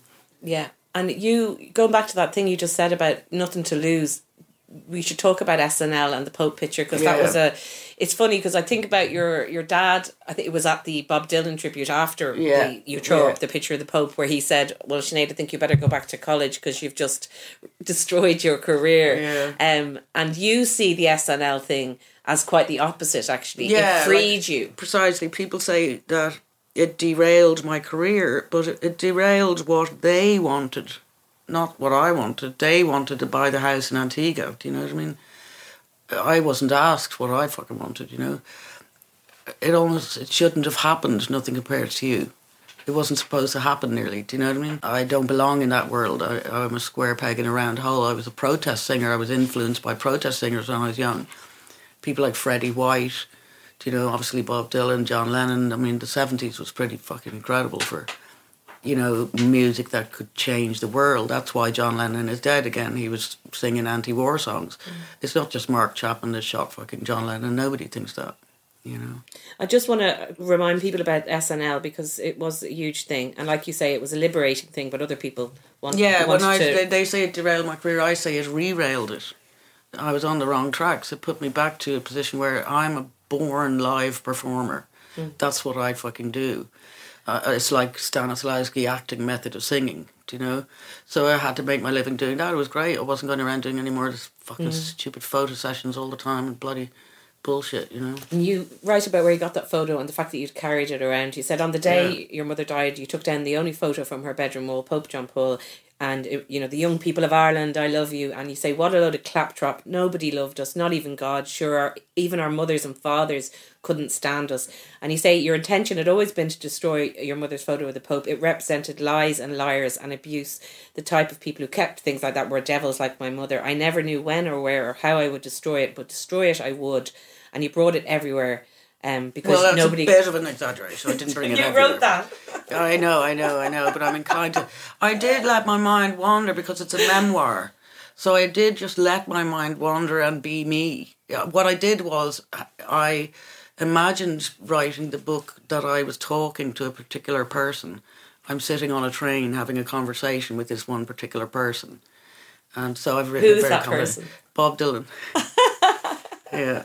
I love it. I imagined I was sitting on a train with Bob Dylan just talking, so like when you talk, you exaggerate things, and I didn't want to limit any of that. So I didn't take it fucking everywhere I went. That would be bonkers, but I took it around a few times. I was thinking about it a few times. But it's in your head. You knew you had it. You knew you were going to destroy it. Yeah. You said, and just to add to what you were saying... Pope Mobile, he's in the fucking Pope Mobile. Like, oh, fuck off. Like, if you weren't such a cunt, you wouldn't be so afraid. Everyone was calling me crazy for not acting like a pop star, for not worshipping fame, and I understand I've torn up the things of those around me, but those aren't my dreams. No one ever asked me what my dreams were. They just got mad at me for not being who they wanted me to be. That's so powerful, and that's why you... Well, that was the way it was for all musicians at that time. How did you feel at the time about how Ireland saw you, Sinead, as an artist? And did you feel misunderstood, or did you feel loved because of Nothing Compares to You? How did you feel about your home country? Well, I lived in England.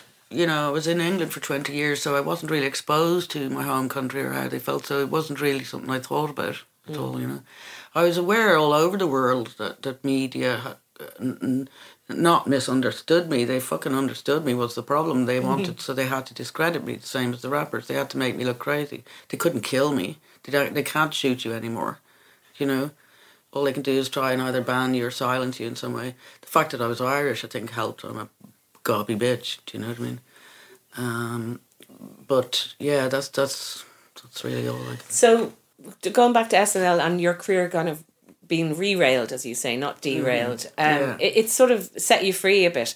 Yeah, but it made me. I was doing what I loved. Yeah, I spent time doing what I love, which is performing live. And you were saying that nothing compares to you, shouldn't have happened to you in a way because you're this punk singer, this protest singer. But it did happen, and it made you this superstar. But let's talk about your LA house and that wall, and you painting your wall purple because this is mad. Yeah, because in the in the 80s or whatever, nobody in Ireland painted their wall a colour.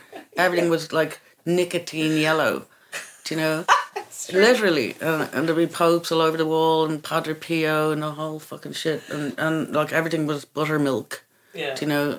Nobody painted anything a colour. That's why my house in Bray, everybody was interested in the photos because it's full of colour.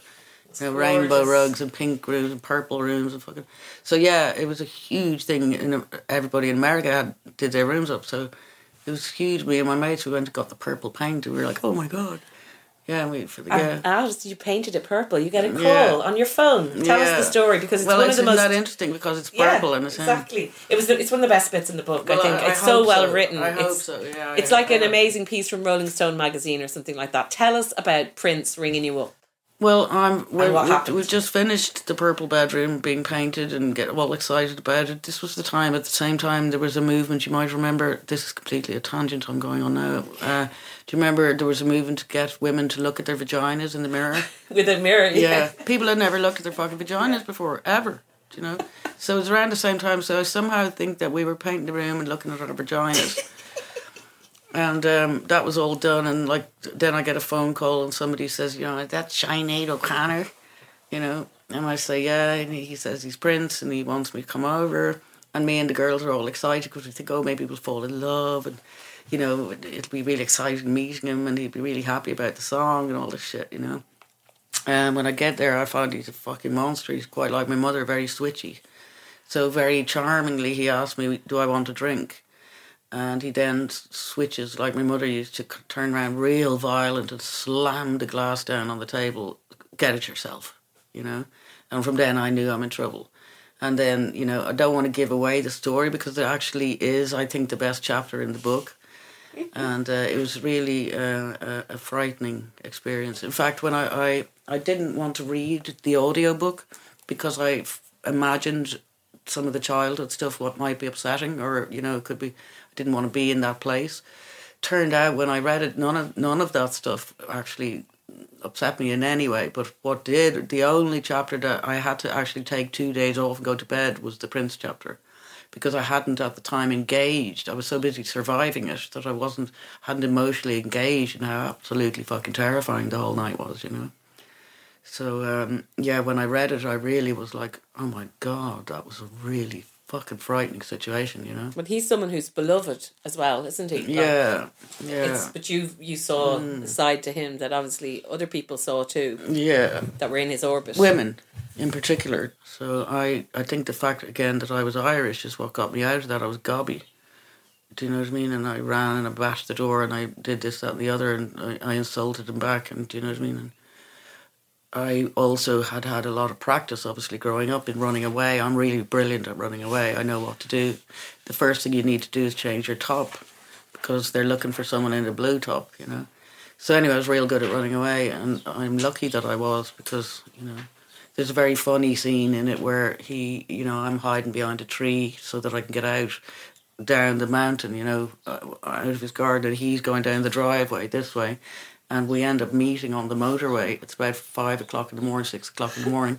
We're literally running around the car, him with the pillow with something in it, trying to batter me, and me spitting at him. And then I run into a house and ring the doorbell, and he fucks off. Yeah. And I think you call them fluffy cuffs or something. Fluffy cuffs, yeah. I mean, yes, I have to tell everyone they have to buy the book and read it because it is an amazing, amazing chapter. So...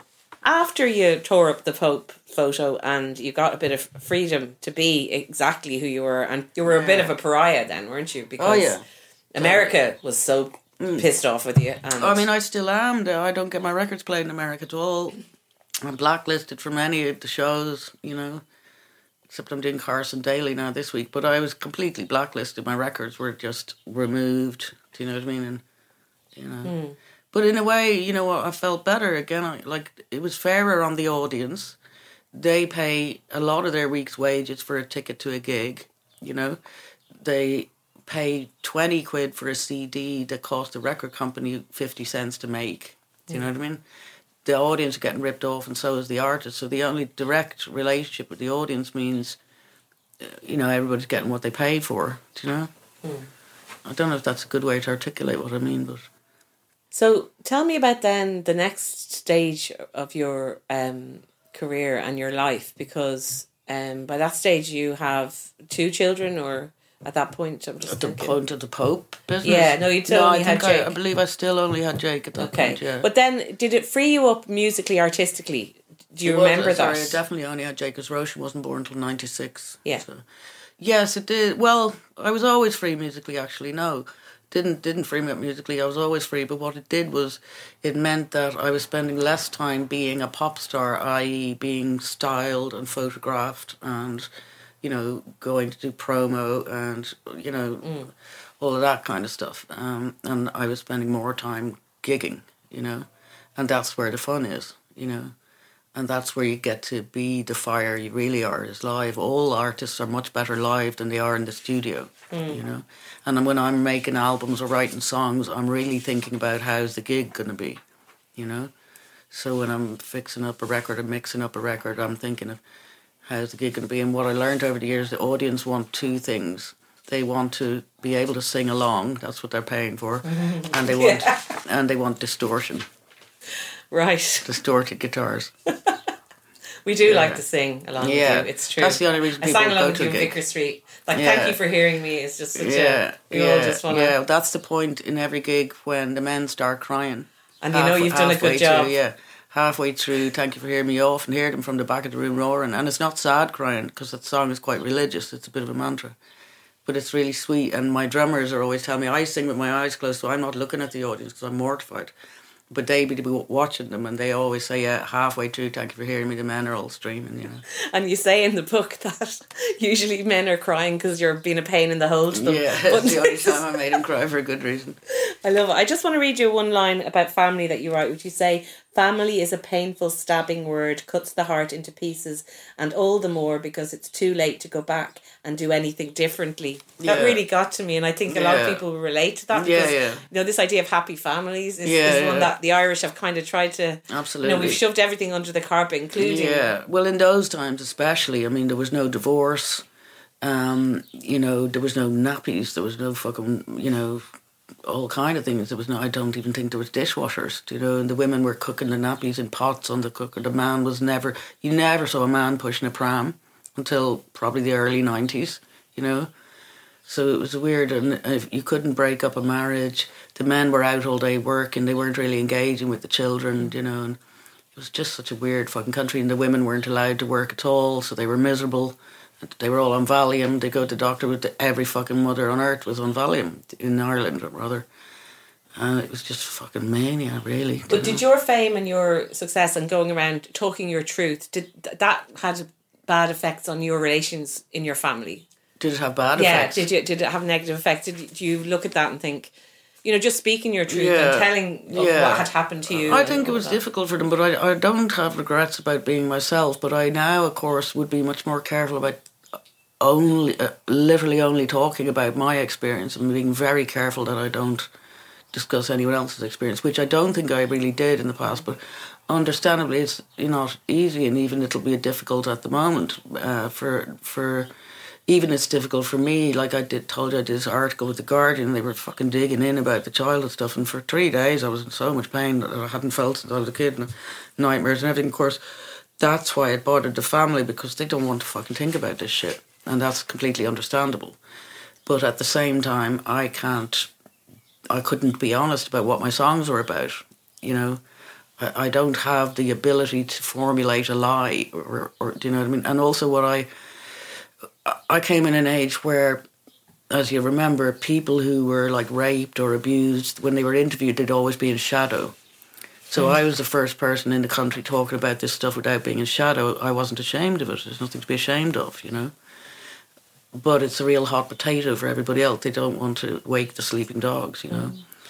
And I understand that. I totally understand that. So they were upset, but like I didn't have the DNA that would have allowed me to change my story, you know, because when I was a kid in that house, and I've been saying to my son Shane lately that I feel the only reason God gave me a career was so that I could write this book.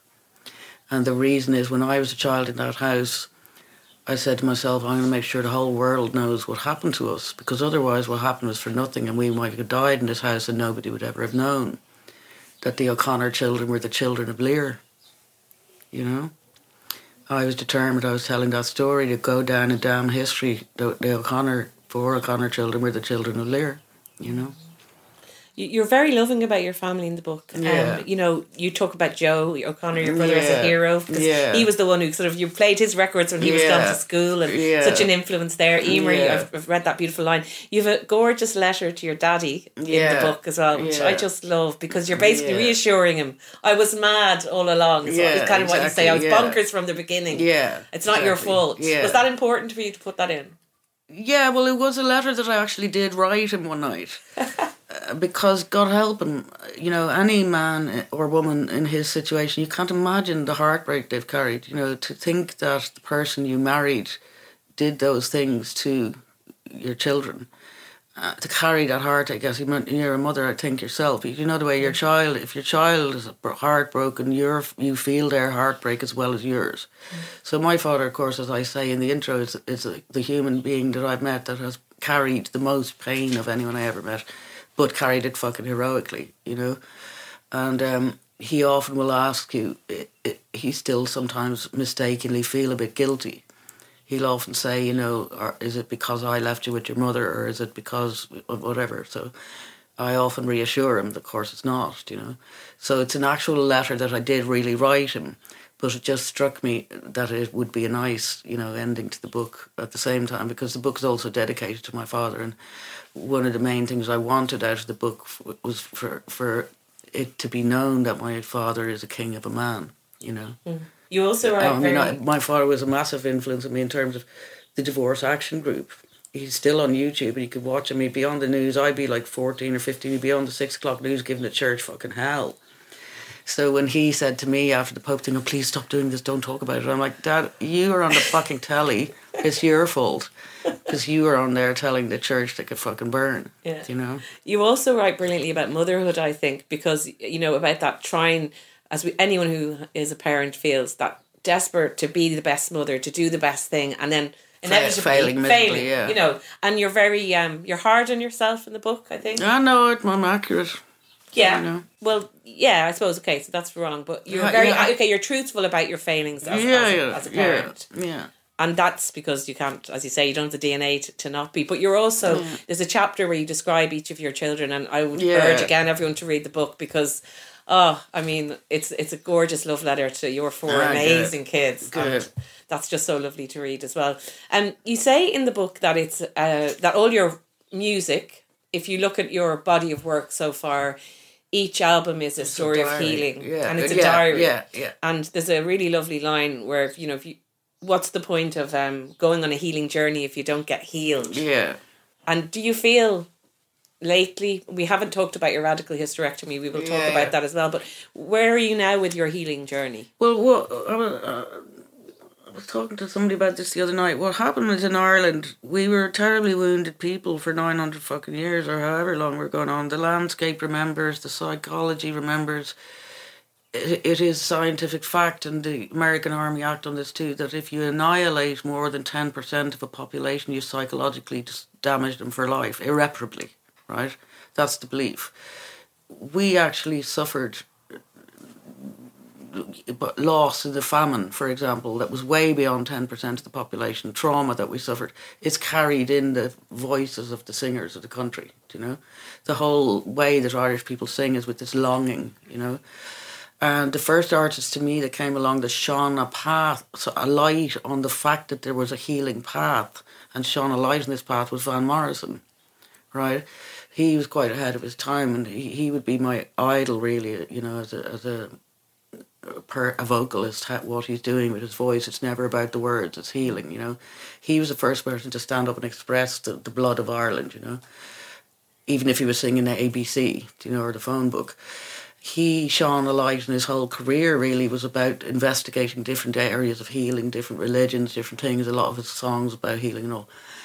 He had some terribly unfortunate circumstances, obviously, in his life, and so he didn't necessarily get to the final destination. But why he was terribly important was he showed us that there was a path, you know. So I feel like, you know, he showed that music is a priesthood, you know, and so did the Rastafari people, and I feel that I've had music as a priesthood as well. I had a dream one time that I pressed a button on a lift in a hotel. Actually, no, it was after an awards show in some building, a music awards show.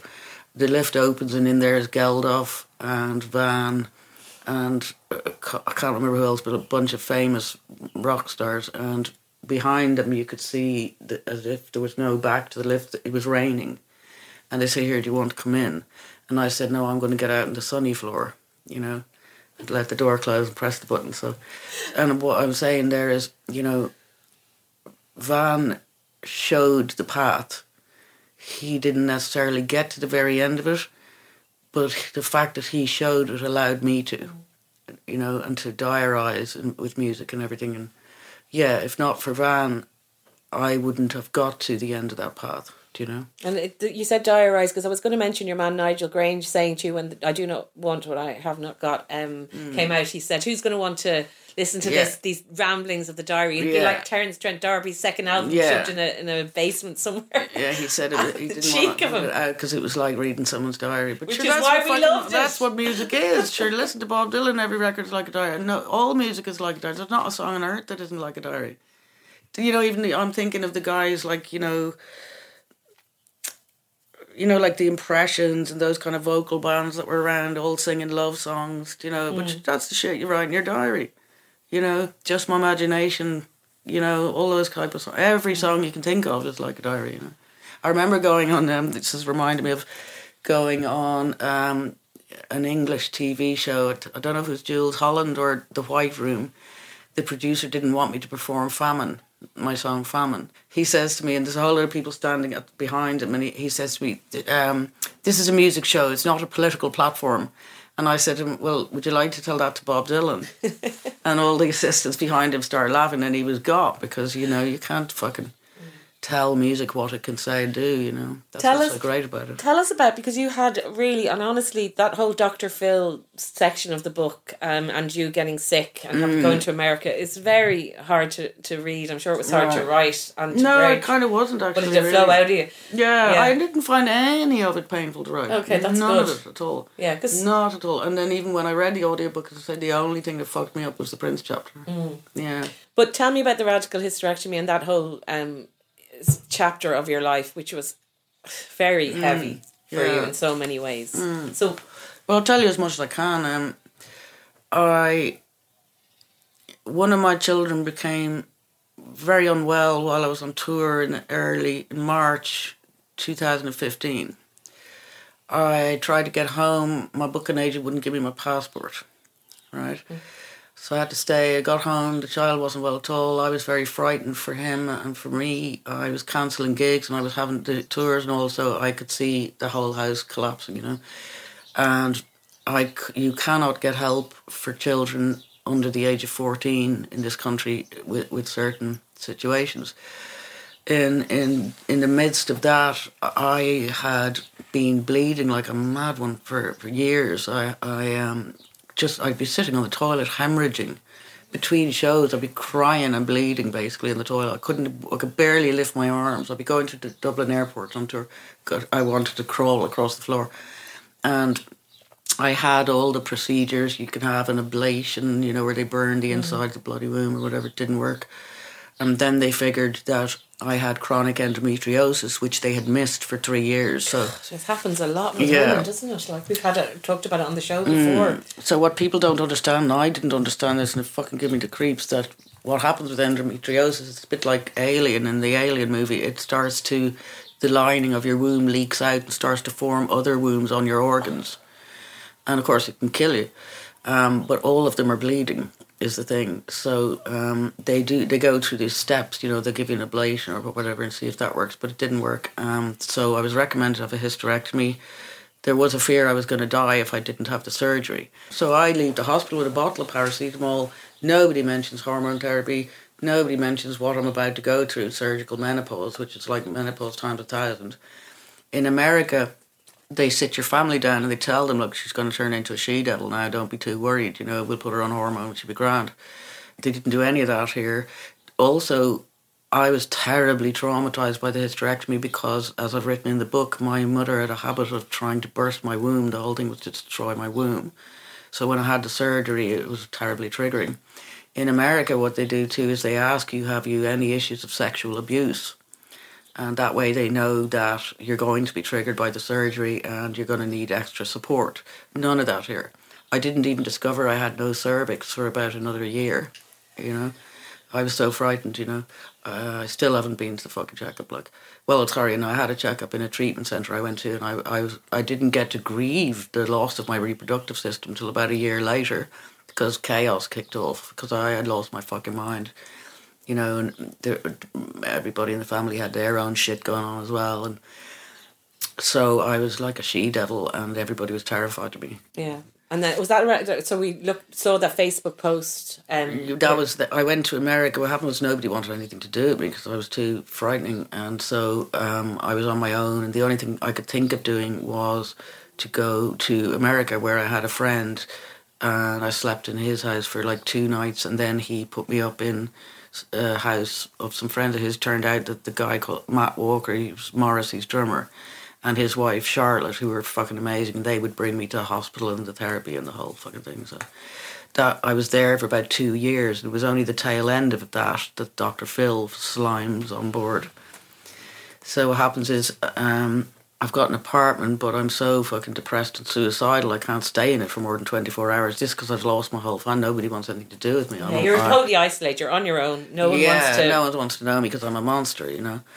And they don't know what the fuck to make of it, you know, and neither do I. And nobody, even Pat, nobody to this day said hormone replacement. Nobody mentioned it. Of course, I didn't think of it either.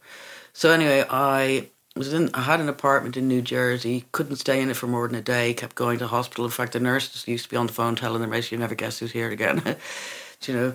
So I'm sitting in this particular hospital in a place called Englewood in New Jersey, and I get told that Dr. Phil was trying to get hold. Oh no, what happened is I was staying in a motel for a while. I like motels because you can smoke in them. I didn't want to be in the apartment for some reason. But I got a kidney stone, which is the worst motherfucking pain on earth. And I made this fucking tragic video on Facebook, which I'm not embarrassed about. I don't do shame, I'm a singer. And I was hoping that somebody in the family, I had been writing to people to say, here, would you come and get me or whatever. They were all too terrified. I thought if they actually saw the pain I was in, that might be different, you know. And then what happened was, I'm in the hospital and I get told that Dr. Phil is looking for me, and how he found me is by sending one of his assistants to hunt on my Facebook page to find a contact. They get me through my immigration lawyer, Michael Wilds, whose father was the dude who did the whole John Lennon visa thing, you know. There's a picture of him on my Facebook page, so they tracked me down via him. And as I'm explaining in the book, I'm in the fucking hospital in America. You can't smoke. I've been locked up for a week or so with no cigarettes, and I'm dying to get out. So I just say, fuck it, sign it. I don't even care. Didn't even read it. Wasn't fit to, you know. And then he, of course, goes on Jimmy Kimmel, and Jimmy says to him, how did you and Sinead hook up? He says, fucking, she called me. He knew that if he told the truth, Jimmy Kimmel's next question would have been, don't you think you're exploiting somebody really vulnerable, you know? Yeah. So, yeah, and then the saga goes on. It's all in the book. It's all basically in the book, and people can read it. But it is just a big saga. And you get home eventually. Yeah. And you're into Pat's then, and you get some good care. Yeah, I landed back from America. I stayed in Pat's for 8 months. Yeah. And that was a good bit of healing. Lots of times that I've been there. I was there for fucking months, like 6 months and that, you know. So, yeah. We haven't talked about spirituality much, but I really loved through the book the kind of how that thread is there from the very beginning, and it ends with you as you're sitting here in your lovely blue hijab, which you've been wearing the last couple of years. And it's like you have literally tried every sort of spiritual thing in the world. And Islam is kind of where you've landed. And almost like, I think you say it's not converting, it's reverting. Well, in that way, I'm also a bit similar to Van. Van is somebody who explored every religion, including Satanism. You know, he was a real searcher, you know, for the truth kind of thing. So in that way, I'm a bit like him. But what it was from the time I was about 7, I was interested in theology because the miserable fucking priests at the time, they never said anything about the Old Testament. They would drum the gospel into you. And I was like, why are they not telling us about, you know? And I'm looking at my people, my granny and that, and they're afraid to have a kiss, and they're a bit miserable and blue. Everybody's miserable, and I want to read this book that has oppressed my people, you know? And then I discover that, of course, why they're not talking about the Old Testament is because in the books of the prophets, God speaks. And God doesn't like religion at all. In fact, he loathes it, you know? And so the whole story is God can't stand. God makes people make religion. God is brokenhearted and keeps sending prophets, and then Jesus, none of it fucking works. And then Jesus is to come back again and fuck everybody up and end religion. That's what the book of Revelation is about. It's Jesus' book of prophecy. And the most important words that Jesus ever spoke was when he's asked, is he here to disrespect religion? He says, no, actually, I'm here to fulfill all the books of the prophets, and not until every jot and tittle of the books of the prophets has been fulfilled will religion pass away. The most important word in that sentence is until, because what he's saying is religion will pass away. And the book of Revelation is the book of Jesus' prophecy, in which he ends religion, and it's quoted as saying God lives on earth with the human race, you know. But then I lived in London, surrounded by people of all different religions. So I got really interested in Hinduism, which I love. I have Hindu shit all over my house. And I studied lots of different theologies. And I left Islam until last. I had Qurans and that. I'd met lovely people in London or whatever, but I was racist about it myself. I believed the bullshit that we're all getting fed, that, you know, that it says in the Quran about women should be treated like shit and people should be shot and 72 virgins. None of that is in there. It's completely a lie. So I left it to last, and then the Quran is a very interesting document. It's not to be read, it's to be listened to. It's a song. Jesus, in fact, predicted Muhammad when he stated, and it's also stated in one of the books of the prophets, there'll be a prophet who comes who will say, I cannot read. So how the Quran comes about is God, it takes 21 years, God sings verses to Angel Gabriel, who sings them to Muhammad, who can't read or write. The first thing that happens to Muhammad is Gabriel appears to him and says, read, and squeezes him in his arms. And Muhammad says, I can't fucking read. And the angel keeps saying, read. And it's established then between the two of them that the fucker can't read. And he must have had the most beautiful voice on earth because God chose him. So 21 years it takes for God sing it to Gabriel, Gabriel sing it to Muhammad. As it's written, Muhammad goes and sings it to the people. So you're not meant to read the Quran. It's a song, you know. So I started listening to it and reading. You can listen to it on YouTube with Arabic, and then they tell you what the verse means. Chapter 2 alone, if you listen to just chapter 2, you would know the whole gist of the Quran. And what blew my fucking mind is very opposite to Catholicism. There's redemption in it. You know, if you do bad shit, you can make up for it by doing good shit, you know. But it's very interesting for a theologian.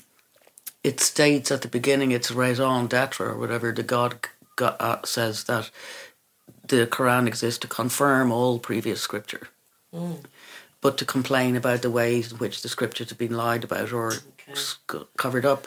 And then the next thing he says it exists for, within 6 paragraphs he's saying this, that he's angry about the practice of female babies being buried alive. All right?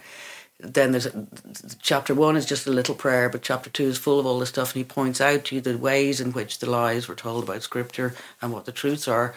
And then it's nothing but the whole fucking book nearly is full of instructions on how to fuck to treat women and how not to fucking treat women, you know. And it's all the God character pissed off that the women are being treated like shit. And of course everyone believes that Islam is a religion that treats women like shit, you know. So it's really interesting, and we have all the same characters that are in the gospel, you know, but different. You hear different information about them and for us, Jesus is a prophet, You know, we don't believe that Jesus died on the cross and all that. And we haven't mentioned, of course, you becoming a priest and all of that was part of that whole journey too, which people will remember. Well, it was the rebellion of it as well. It was quite a Rastafari thing to do, you know. Yeah. Because the church were saying we couldn't be priests, and I was like, why are we taking no for an answer? Like, what the fuck? Why are we waiting for them to say You're we just can? ahead of your time completely. Well, no, there was actually I wasn't. I was the second Irish woman to be ordained. Previous to that, there was about 350 American women.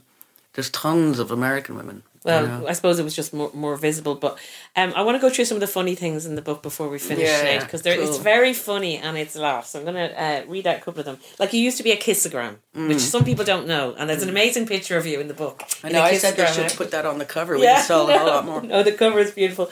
You used to work in the Badass Cafe and you had the T-shirt on Nice Pizza Ass. Yeah. When we think about it now, they used to sexualise their waiters. Yeah, it's appalling.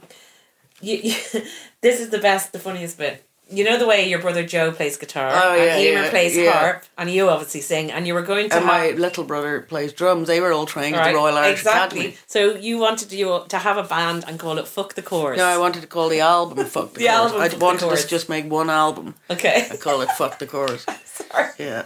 Which is nothing personal to the chorus, obviously. Oh, no, they're but lovely, it was just but like, you just weren't the chorus. Fuck the chorus, here's the fucking O'Connors, you know. It'd be a bit like the Sex Pistols record, you know. What was it called? Never mind the bollocks, Never here's mind the the O'Connors. bollocks, yeah, exactly, here's the O'Connors, yeah. And there's loads of laughs in it. It's an incredible book. It's so beautifully written. Joe O'Connor is not the only writer in your family. And well, I my love sister is a great writer. And Emer, of course, Emer's an a great art writer, historian as well. And it's incredible. Yeah. You're in a wonderful family of talented people, and your children, the way you write about them too, they obviously have all that talent in them. They have fantastic vocabularies, my children. Like, we're definitely a family of words. And we're an artistic family, I guess, in the same way the Yates family was, do you know? Yeah, and that Yates was, obviously you loved that at school and was really inspired your first kind of songwriting. And yeah, I loved Yates, although he was a creepy bastard, wasn't he? Let's face it. He was. I mean, he asked Maud Gonne to marry him 1,000 times, and then he asked her daughter. Yeah. And then you realise why Maud Gonne didn't want to fucking marry him. She had taste. I liked the Irish short stories. I'm always struck by one that was called Vanity, and it was about an old man whose only dream in life was to have his death notice in the Irish Times. And that's all he cared about in life, and it's kind of narrated by his son. I can't remember who wrote it, but that had a huge effect on me as well about vanity. Be careful of vanity, you know. You also talk very funnily about being on tour and shagging all around you. Yeah. And you say it's not a surprise that touring rhymes with whoring. Yeah, so totally. the tour bus will be rocking from side to side, because there's loads of great sex in the book as well. Yeah. And you don't hold back on that. Actually, I didn't realise this, but you had this, I knew you had this relationship with Peter Gabriel, and you wrote Thank You for Hearing Me as a breakup song. Yeah. Because he was treating you like weekend pussy. Weekend pussy, yeah. And you didn't like that. No, nobody does, unless you're... Well, I liked weekend pussy when I ever knew I was being weekend pussy. I didn't do the slutty college years till I was 49. And then do you remember I was all on the internet getting a boyfriend? I was writing articles in the Sunday Independent that were just scandalous. It was great and they were funny, and there was so much scandal. I never forget it. I tried to get my brother to go on a date with you. You just wouldn't have him. You saw a picture of him with the guitar and you were afraid he was just going to want to sing all the time. I don't know. I can't remember. But anyway, so I did the slutty years then. I never really did them when I was young. We would strictly sleep with the crew, and we would strictly dump them the second we got home. Yeah. And there was this saying, on tour doesn't count. So anybody who was in a relationship, if they've had it off with someone else on tour, it was like, look, fuck it, on tour doesn't count. You say another funny thing, Sinead, where you say there's going to be people looking for their name in this book and they're not going to fucking find it. Yeah, exactly. And I know, because there's loads of men that people would know that you're kind of were with, or people you're married to even. I never wanted to write about... I'm not referring to them. Oh no, I'm also love... the way you speak about Roisin's silence, that she has when she doesn't like a bigot, when she faces a bigot, she walks up and goes away. Yeah. And she doesn't say anything. And you say you'd love a bit more of her silence. Yeah, it's the same as my sister. But then I've accepted now the way I am. I accept that I'm a gangster. In fact, I got myself a doormat the other day. 2 doormats. One I got, it says come back with a warrant. That's going to be outside. but inside it says Gangster's Paradise. So I accept I'm a gangster, you know what I mean? Sinead, I'm really grateful that you invited me into your Gangster's Paradise. This is like one of the pleasures and privileges of my podcasting career, to be here with you. I want to read this quote you said about your children, because I think everyone would aspire to this, and anyone who has kids will relate to it, or anyone who even has nieces, nephews, anyone with children in their lives. If I have no other purpose in this life other than to put these 4 children on this earth, well, that's enough for me to feel I did something useful in this world.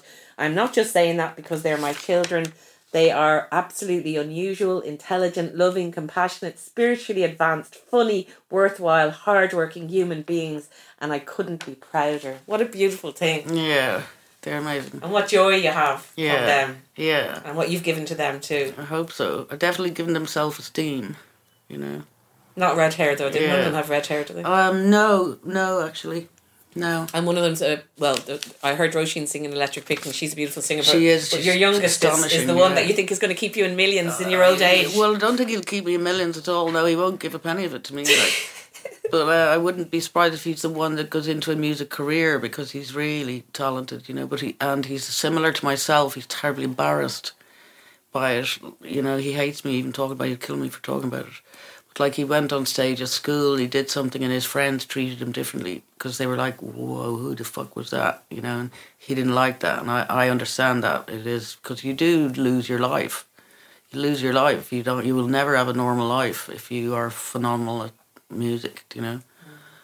If you go for it. So I really was relieved that Roisin didn't go into the music business, because I was more worried about my daughter going in than my sons, because I knew they'd project onto her all the shit they did to me, the crazy making.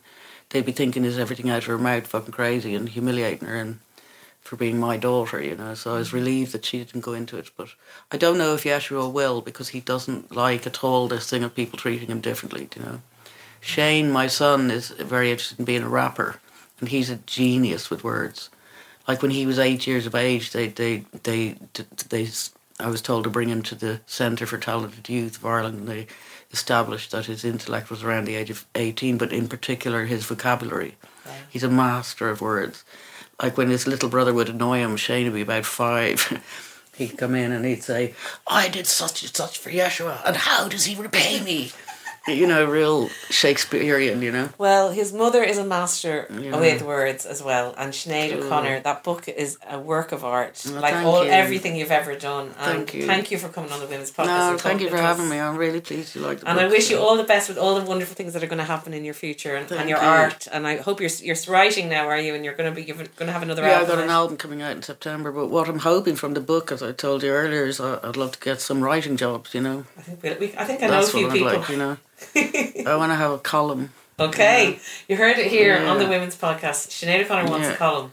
I think it should be with the Irish Times, given that's where I did my work experience. You started off all those years ago in the Irish Times. Yeah, but I don't know if they're the type of people who want to publish the type of sense of humour I might have about things. You do have quite a toilet humour, it has to be said. Yeah, well, that's musicians, we're scumbags. You know, so. Thank you so much, Sinead. Cool, thank you. That was Sinead O'Connor there.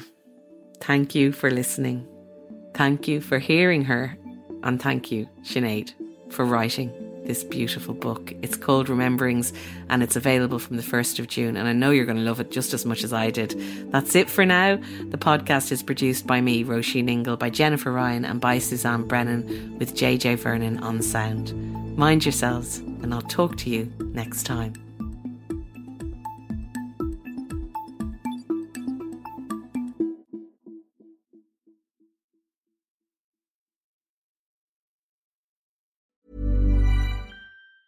Ever catch yourself eating the same flavorless dinner 3 days in a row? Dreaming of something better? Well, HelloFresh is your guilt-free dream come true, baby. It's me, Keke Palmer. Let's wake up those taste buds with hot, juicy pecan-crusted chicken or garlic butter shrimp scampi. Hello Fresh. Stop dreaming of all the delicious possibilities and dig in at HelloFresh.com. Let's get this dinner party started.